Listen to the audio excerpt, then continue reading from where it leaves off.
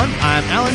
I'm Britt. And we are here for episode 75 of A/B testing. Quite possibly the first and only ADHD-free podcast we've ever done. We've had... When we started recording 5 minutes ago, I said we had technical difficulties, and indeed we did, because 15 we are minutes ago. Starting over. It was only 5 minutes ago we started, and we said that. Yep. We are starting a little late, might be a little on the short side today, and right now people are cheering, going, oh, thank God, I don't need to sit through an hour of this crap. A/B testing is your podcast for information about software testing, software quality, much more of a software quality podcast.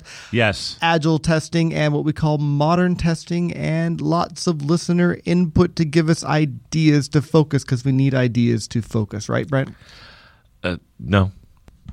Okay. It's part of the charm of the podcast. Whatever. I will say that as well, right, Alan corrected himself. I think that we are not necessarily, while testing is a part of it, I think we're far more a podcast around quality than around testing. Bingo. But we spent a lot of time talking about better ways to deliver quality, including those places where testing is not it. Absolutely. Yep. Quick, a little pitter-patter here. Pitter-patter chatter. I was in Montreal right before we recorded our last podcast. I mentioned that. And in between, I went to Heathrow. Didn't make it all the way to London, maybe to dinner for some moderately okay meals, but hung out at an airport in Heathrow for 2 days with my peers and my manager. And one of the three were there. Marcus is a peer of mine, hanging out with us, talking about teams and strategy and people and stuff, and very good discussions. So good, in fact, we decided we need to do it twice a year, and we're getting together again in 6 months in Reykjavik, Iceland, because we try to pick places that everyone can have a direct flight. Yeah, I'm a little jealous of your travel schedule. Like, I was just telling a story last night to one of my PMs that except for the Bahamas, I have never been out of North America. Wow. Yeah.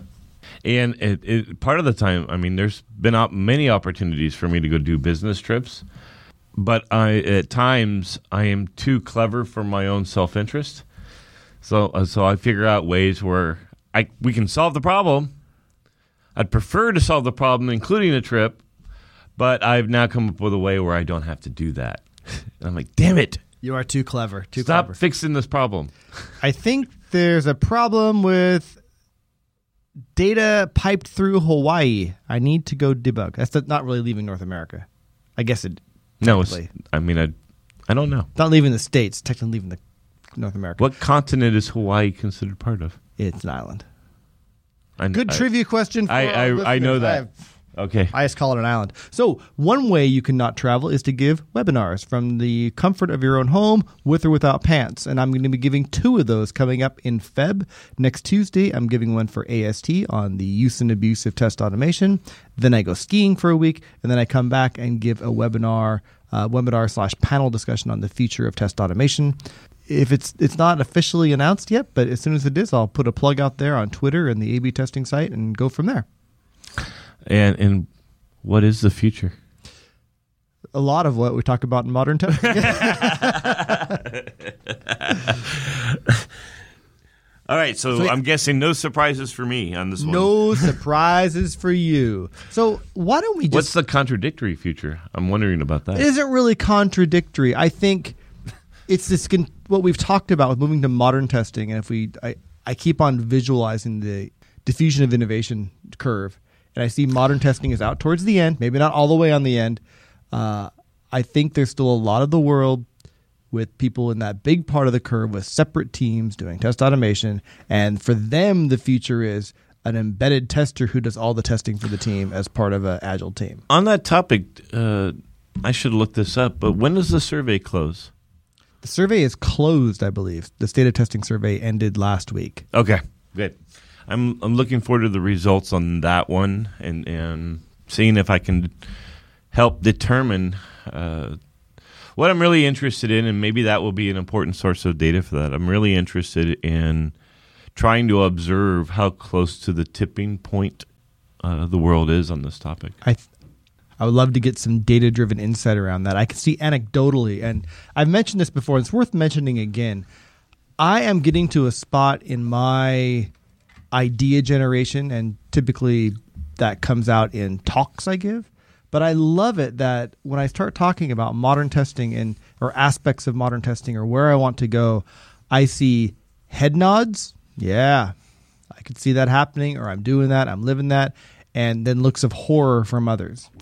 And I love being in that pocket because it feels like it's the right place to push things forward. Test Bash is coming up soon for you. Test Bash is in March. I'm sure I'll mention that again, but I'm excited about that, where I will talk about the adventures in modern testing. I'm wondering if there's a heuristic here where you can just start recording after you do a conference on this topic. You start recording so that the rough percentage of head nods versus shocks looking you get from the audience. Obviously, you got to do your presentation, so you got to go do this fast. I should work something in. I don't like presentations that go, how many of you agree with this? How many of you don't? So I have to kind of gauge it, but I will give you a ratio where I see of head nods versus looks of horror from the crowd. I will try and figure that out. I presented last Friday internally. And, yeah, so I guess it's not going to be an ADHD-free podcast today. Never is. Even though we're limited in time. Not with Brent. But I got to say. on the other hand, am laser-focused. I got to say, so. Like a robot. All of us sort of have this. A laser-focused robot. Go on, Brent. Yeah, now I'm pulling up episode 60's metaphor with the squirrel on the bus with the hat and the elephant thing. So did a presentation on a very similar one to the one I did for Unity. I had to generalize the context. This time it was a lot more around, hey, we're a data team just starting up. You know, what have you learned in terms of how to create a data-driven culture? They had invited other talks to there, and I know you admit to this. I think it's a human condition, but a lot of the time that I go through when I do these presentations is just pushing down and rejecting and ignoring everything my gut is saying around imposter syndrome. Like, oh my God, there are actual people here who just did another presentation. They know what they're talking about, but this last presentation, it got me. It got me. I was like, wait a minute. No, I've actually done everything I'm saying in here. I started losing confidence in there. Just the worst freaking presentation I have done in recent past. Bummer. Yeah. So the good thing for me is, thankfully, it was like to 30 people. Is that I literally know nothing. I am the pure imposter, but I also believe in the fake it till you make it statement. So that is really how I do things. I look at stuff and there's, tangentception. I was having a conversation with someone recently about how LinkedIn skills are bizarre. Like, I'm endorsed for things I've never done before. Oh. It's like, oh, wow. Me too. What if I should be an expert in that? But I hate it. All right. I'm going to rewind and get us on to the topic of the day. Which is what, Alan? Which is a mailbag question. It's a what? I think I did mention that I've retired due to a pending lawsuit from Nickelodeon over use of the Blue's Clues mailbag theme. And my misdesire to sing the mailbag song anymore. What? I am done. I have moved on from the mail. If someone wants to send in a great soundbite thing, I'll use it, but I'm not singing mailbag anymore. Oh. We're not doing a damn mailbag. I've just ruined Brent's we life. got to 75. I mean, that's fantastic. I mean, this clearly signals the beginning of the end of the podcast. Or a new step in maturity. Yeah, so we're All right. quickly moving into Now we're down where to- we're going to be news anchors, sort of reporting out and reading Shut scripts. And, up. oh my God, I totally disagree, and I don't understand why I wasn't called into the vote on this. We'll take a vote from the three. Maybe I don't know what to do here. Today I'm not singing it. I'm making a stand, and I'm happy to experiment. This is an experiment. A pro Nickelodeon stand. I am going to do an A/B test. Wait, are they a hidden sponsor that you haven't told me about? They're not. I am doing an A/B test in two different as an experiment, and for the A/B testing audience, there's no mailbag song today. I can't believe we spent 3 minutes talking about this. This is important, and I'm positive the three will echo my opinion. I'm positive the three will say that Brent is right. This segment is just as valuable without a little reverbed up mailbag thing stolen directly from Blue's Clues. So, Tony Gutierrez asks, there's been a lot of talk on the podcast about starting a community for testers and testers not having to report to a tester for a manager. The issue I see, there's lots of stuff we'll go dissect here. The issue I see at my current job is that many of the testers do not see the need for a community or aren't engaged and seem to want to be spoon-fed.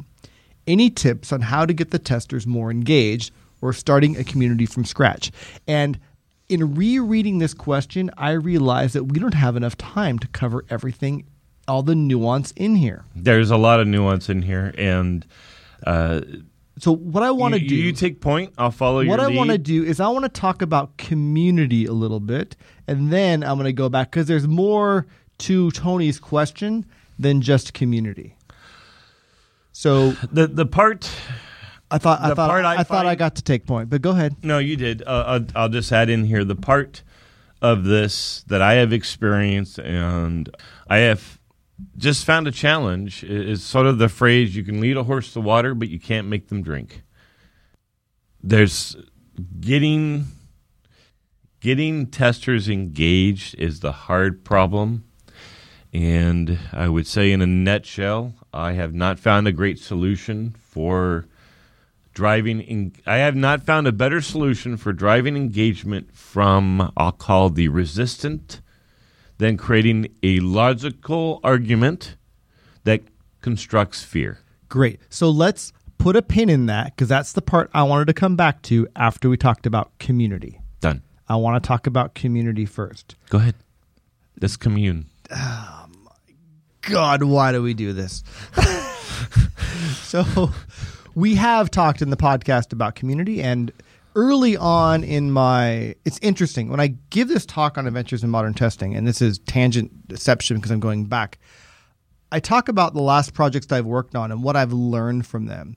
And there was a time that largely overlapped with my time in Xbox. It kind of began before that, it began way back in Engineering Excellence, where I began to leverage community across Microsoft for my own growth. I fake it till I make it. I didn't know much, but I knew people who knew a lot, and the community across the company became very important for my growth. So in that, I ended up at one point, like the Orange One in the U.S., owning the House, the Senate, and the executive branch. I was the chair of the Microsoft Test Leadership Team. I ran Microsoft Test Architect Group, senior individual contributors, and I also ran our cross-company quality and testing experts community run out of our Technical Community Network organization. So I had all kinds of community, and they overlapped, and I figured out how they fed each other, and I put a lot, not a lot. I was in all three of those things. Yeah, you were my... Wow, I see the way you left the role. House. I mean, that's a clear sign of technical errors on your part. Yeah, what else? But so that was value for my career. But then when I was on Xbox, I learned the value of, mostly in hindsight, the value of community of different kinds of communities. And one was, as I've mentioned before, and I like this example, I was asked to run a tools organization in Xbox, and I said I don't want to run a tools org for lots of reasons why, mainly focused around Microsoft's competitive stack ranking and how tools teams often were left out of those things. I didn't want to be a part of that.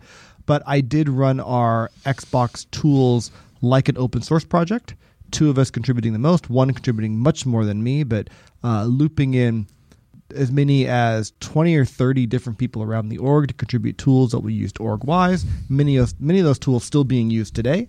Mm-hmm. It's exciting to hear.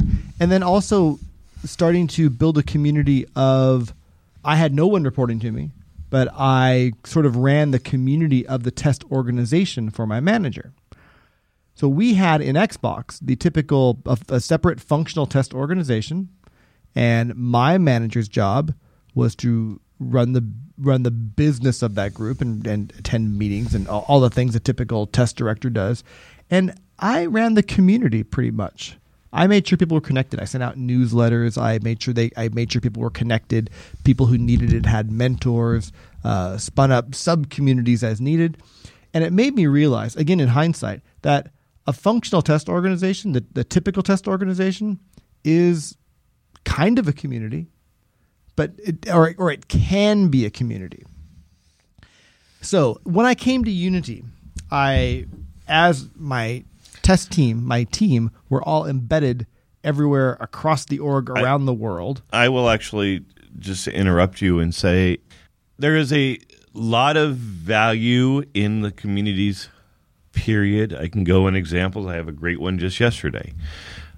I don't think there's anything special about test such that test gains a benefit from forming a community. And I hope I did not imply that. Okay. No. I think, as the three know, I am a huge fan of Philip Armour's Orders of Ignorance. Yep. And without recapping those, I think communities are a wonderful method to discover what you don't know you don't know. They facilitate learning and discovery. Yep. And I'm really happy about that.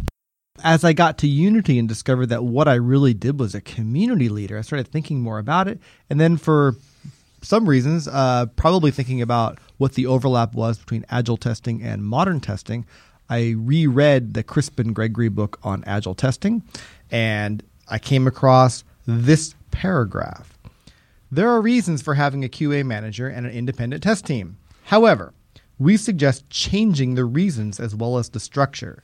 Rather than keeping the testers separate as an independent team to test the application after coding, which we hate, which we hate with my part, think about the team as a community of testers.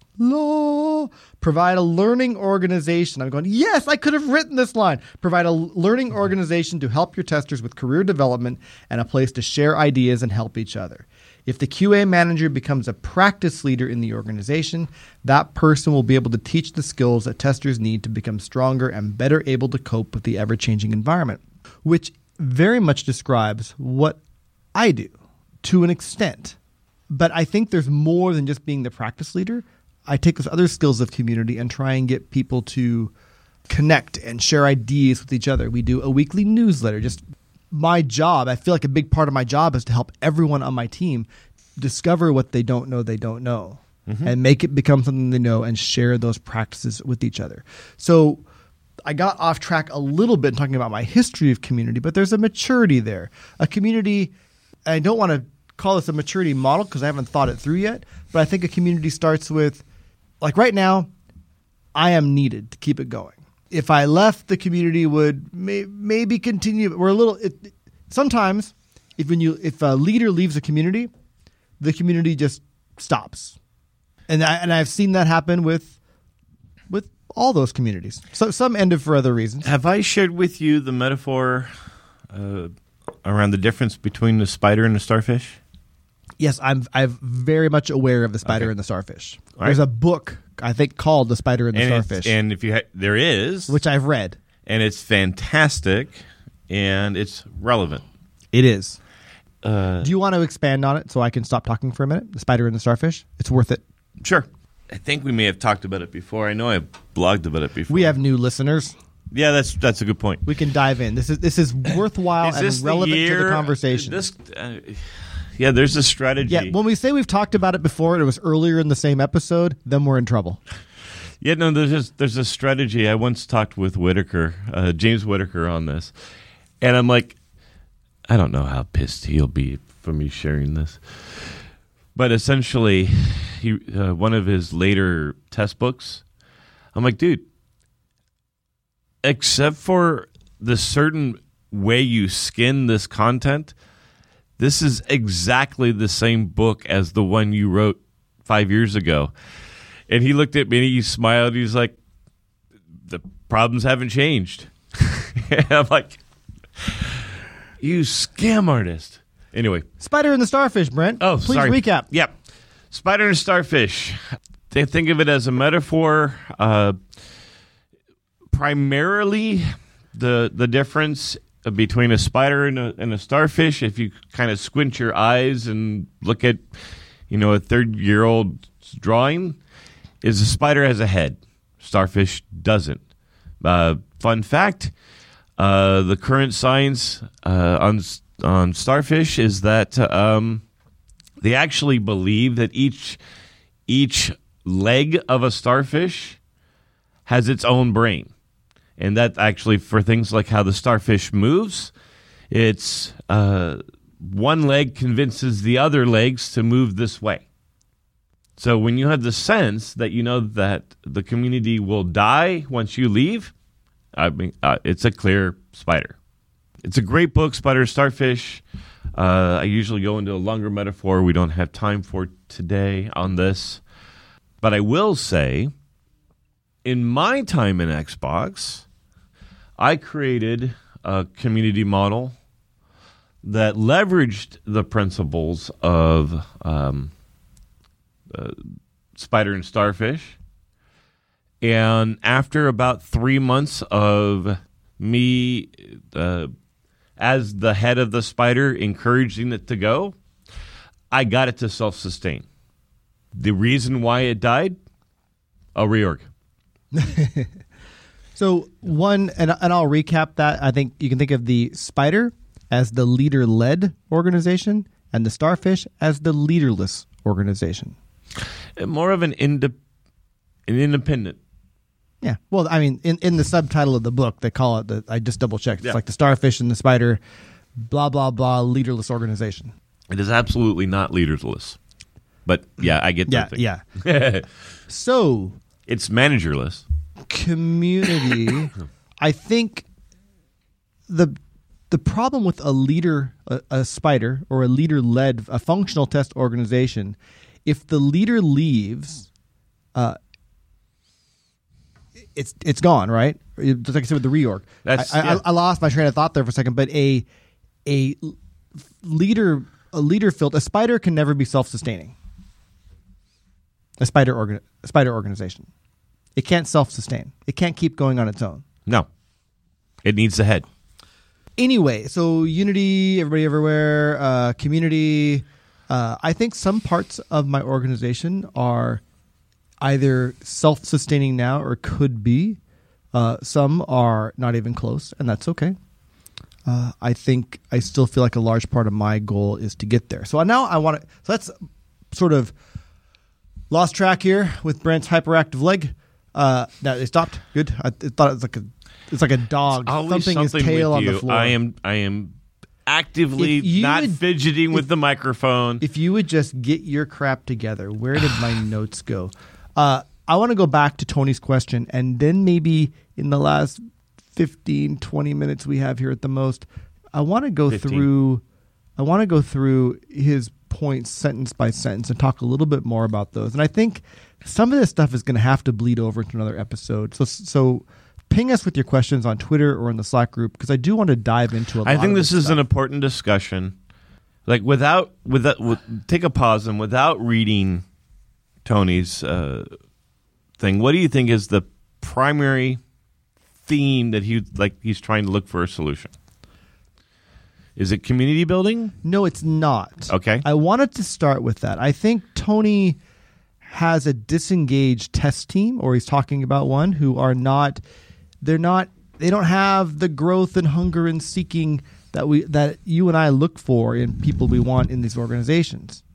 I think my hunch is he's talking about how do you take people who really aren't into this, they just want to do their thing, and make them people who want to engage in a community. There's a lot of jumps here because I feel like, and Tony and I could be over analyzing, or Tony could be over dramatizing, but what do you do with people who just aren't right for the job? And I don't even know if that's part of the problem, but we can. I mean, I agree, and maybe that could be a little bit too deep there. But I'll put it a different way. One of the things I look for, people I hire and people I want to grow and promote or keep in my organization, is a hunger to learn. People who want to learn new things and are interested and think that it's important for their own growth and self-sustainment. But they actively seek out things like communities in order to learn. And when they shun the community, when they think they can figure it out by themselves versus leverage others to get their work done, then I think they have growth problems or other issues that I want to nip in the bud. You know what? I'm going to invent a poll for you. What is more important? You solving the problem, or you solving the problem? If I interpret correctly, what's more important to me is the problem is solved. Okay. So the first one in your emphasis. Right. Now, you may have noticed that those words were exactly the same. Yes. Right? It's an ambiguous statement around what is the important principle. And so I think one of the things that leaders in this space need to do is don't leave it up to interpretation as to, from that statement, what is the order of importance of the principles. One of the problems one of the problems I have with people who come aboard and join my team operates as a mini community. And what is a community? Community is, what I think of community, it is a vehicle to scale knowledge sharing. I don't care, like some people may think, hey, a community is getting people together. Let's talk stuff. But if you're doing that and it's not a vehicle for knowledge sharing, sure, by the definition, it may be a community, but it's useless to me. And there's a new kid that's been on my team for about 6 months, and he's got signs that what I've been trying to get him to do and what I'm trying to get him to understand has finally clicked. And now shit's happening, and it's love it. But I'm like, look, dude, you need to have faith in the rest of your teammates. They're not here to compete with you. They're here to help you succeed. Trust me. Try it out. Because that sounds so un-Microsoft. I know. It's actually one of my sadly successful strategies to keep people on my team. Because we operate a different way, and they know that they give it up if they leave. But he repeatedly would show up in retrospective, and one of the things that we talk about in retrospective, we will go, what was the latest ticket? What ticket took the most calendar time? And that's the one we always talk about. And for like 2 months in a row, it was him. He got tired of it. And then in retrospective, we were like, yeah, you could have cut this ticket in half if you just went over and asked that person, how do you do this? Yeah, I even have without naming any names, one of my teams has a little bit of all by myself syndrome. That's what the problem was when he started. But I can do it. So it's everything's critical. It's an important component that the whole company will use, and the team, for some legitimate reasons and many non-legitimate reasons, did a lot of things by themselves instead of leveraging the community of the company around them to help them. And it slowed them down. Things are back on track. Wasn't a horrible leap in the wrong direction, but you have to leverage those around you. They got a little stuck in It's a long story. I won't share any details, but I'll just let that out. I like the definition of community, and I want to touch on yours. So, a feeling of fellowship with others as a result of sharing common attitudes, interests, and goals. That's off of Webster. And what I think you want from a community, which is what I want too, is we want people who leverage the power of that. Yes. And many people are, and what Tony talks about is people that are there, that community's there, that textbook definition's there, but they don't really care about leveraging the power of that community. And I think in knowledge work, you have to leverage the power of your community. If you are not learning constantly in your role, perhaps you are doing the wrong thing. Yeah. I'm going to just say just 2 points quick, and then I'll let you have the final word. Sure you will. Me. All right. Number one, and when you start with this, it's going to be a spider thing, for sure, right? Because what you have to do is change people's behavior, and they're not going to do it naturally. You have to gently guide the expected behavior, which means you be proactive and clear on the principles and what you're looking to see, and you incentivize it. Now, incentivization doesn't mean you give bonuses for people who share, because you're going to get the wrong behavior then. But praise goes a long way. The second thing, as the leader, so I've been doing this for a long time, so I know how to get new ideas, right? We've quoted Johnson repeatedly. New ideas come from old ideas getting together. This is, in addition to knowledge sharing, this is a huge value add in community. But brainstorming of this sort in a community fashion is not second nature to most people. While we're on Johnson, there's a relevant quote here from the same book. Chance favors the connected mind. For sure. And just like shivers, and that's like, I want to make a poster. This is why community is important. Chance favors the connected mind. So one of the things, there's one of my very favorite techniques on this that I've blogged on was the speed dating process. Right? You basically look, and this helps the introverts. Okay, you got two problems. I'm not going to describe it here. We're almost out of time.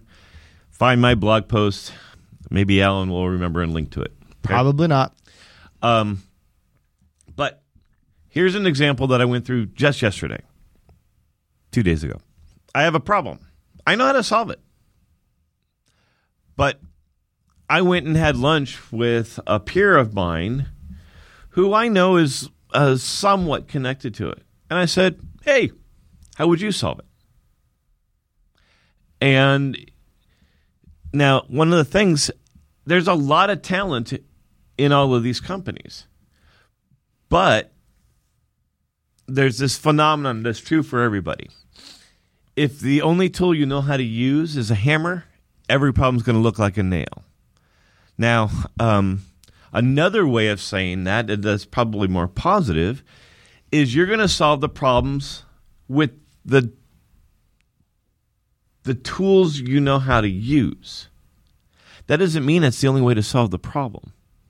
So I asked him his solution, and he said, oh, I would do this, this, and that, and this. And I look back and I'm like, oh my God, your solution not only would solve my problem in about half the time, I would be able to add these additional experiences. That's way better. A simple community kickstarting type of thing on this front would be get people together, form them into round tables, and say, I want you guys, here's a big problem. How would you guys solve that problem? How would you guys solve the problem? How would you guys solve this problem?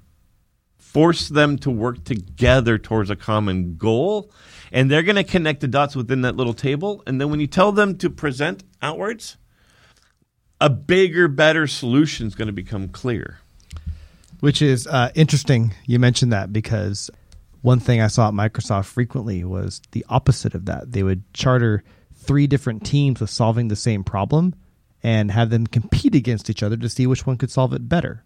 And I believe that this solution you just described would, in hindsight, for many of us, been a much better solution. Yeah. I do want to cover at least one sentence. I think it's very important from Tony's question. It's really not even the question part. A lot of talk on the podcast about starting a community for testers and testers not having to report to a tester for a manager. While I do have I have leads in my org who currently work directly for development directors. Very shortly, I will have some individual contributors on my team move to work directly for development leads. But you and I both watched at Microsoft. Most teams did this combined engineering thing, not unified, combined. Right. And it didn't go smoothly. Eventually, It ironed out, but it didn't go smoothly because the support and infrastructure and community wasn't there to support this. What I think is really important is I fully believe that. Well, not only that, even in-house leadership wasn't there to support it. So I fully believe that the most efficient way to make software is to not only not have an independent test team, but to not have a specific person assigned to doing only testing. That person ends up being a bottleneck. I fully subscribe to the theory of constraints. Yep. And I believe in the test and quality specialist on the team, just as you'd have any other sort of specialist. They're going to pick up more of those tasks, but they're also going to make everyone around them better testers, just as a perf expert or a database expert would do for their feature team.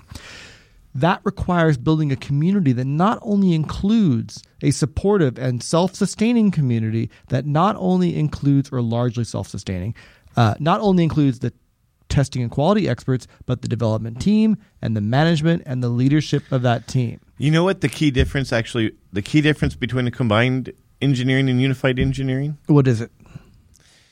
Is it a team of specialists or is it a team of T-shaped?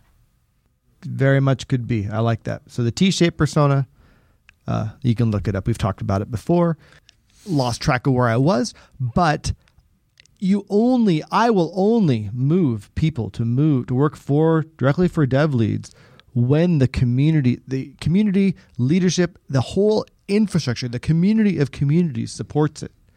Even so, I would expect me at some point to get to a place in my career at Unity when I have nobody reporting directly to me as far as the HR solid line show, but I will still run that community for some time. It's a very gradual process. Like right now, it's a process in transition. It will take me a shorter time in some groups and a longer time in some groups, but I can definitely see a place somewhere down the line, I'm not even going to put a time limit on it, when I could have everyone working for the dev leads. And even at that point, I think there's still some work for me to do to slowly back off on my involvement in making that community run. I think I love a line from Brent. Sometimes you just want to rip off the Band-Aid, but be careful because sometimes it's a tourniquet.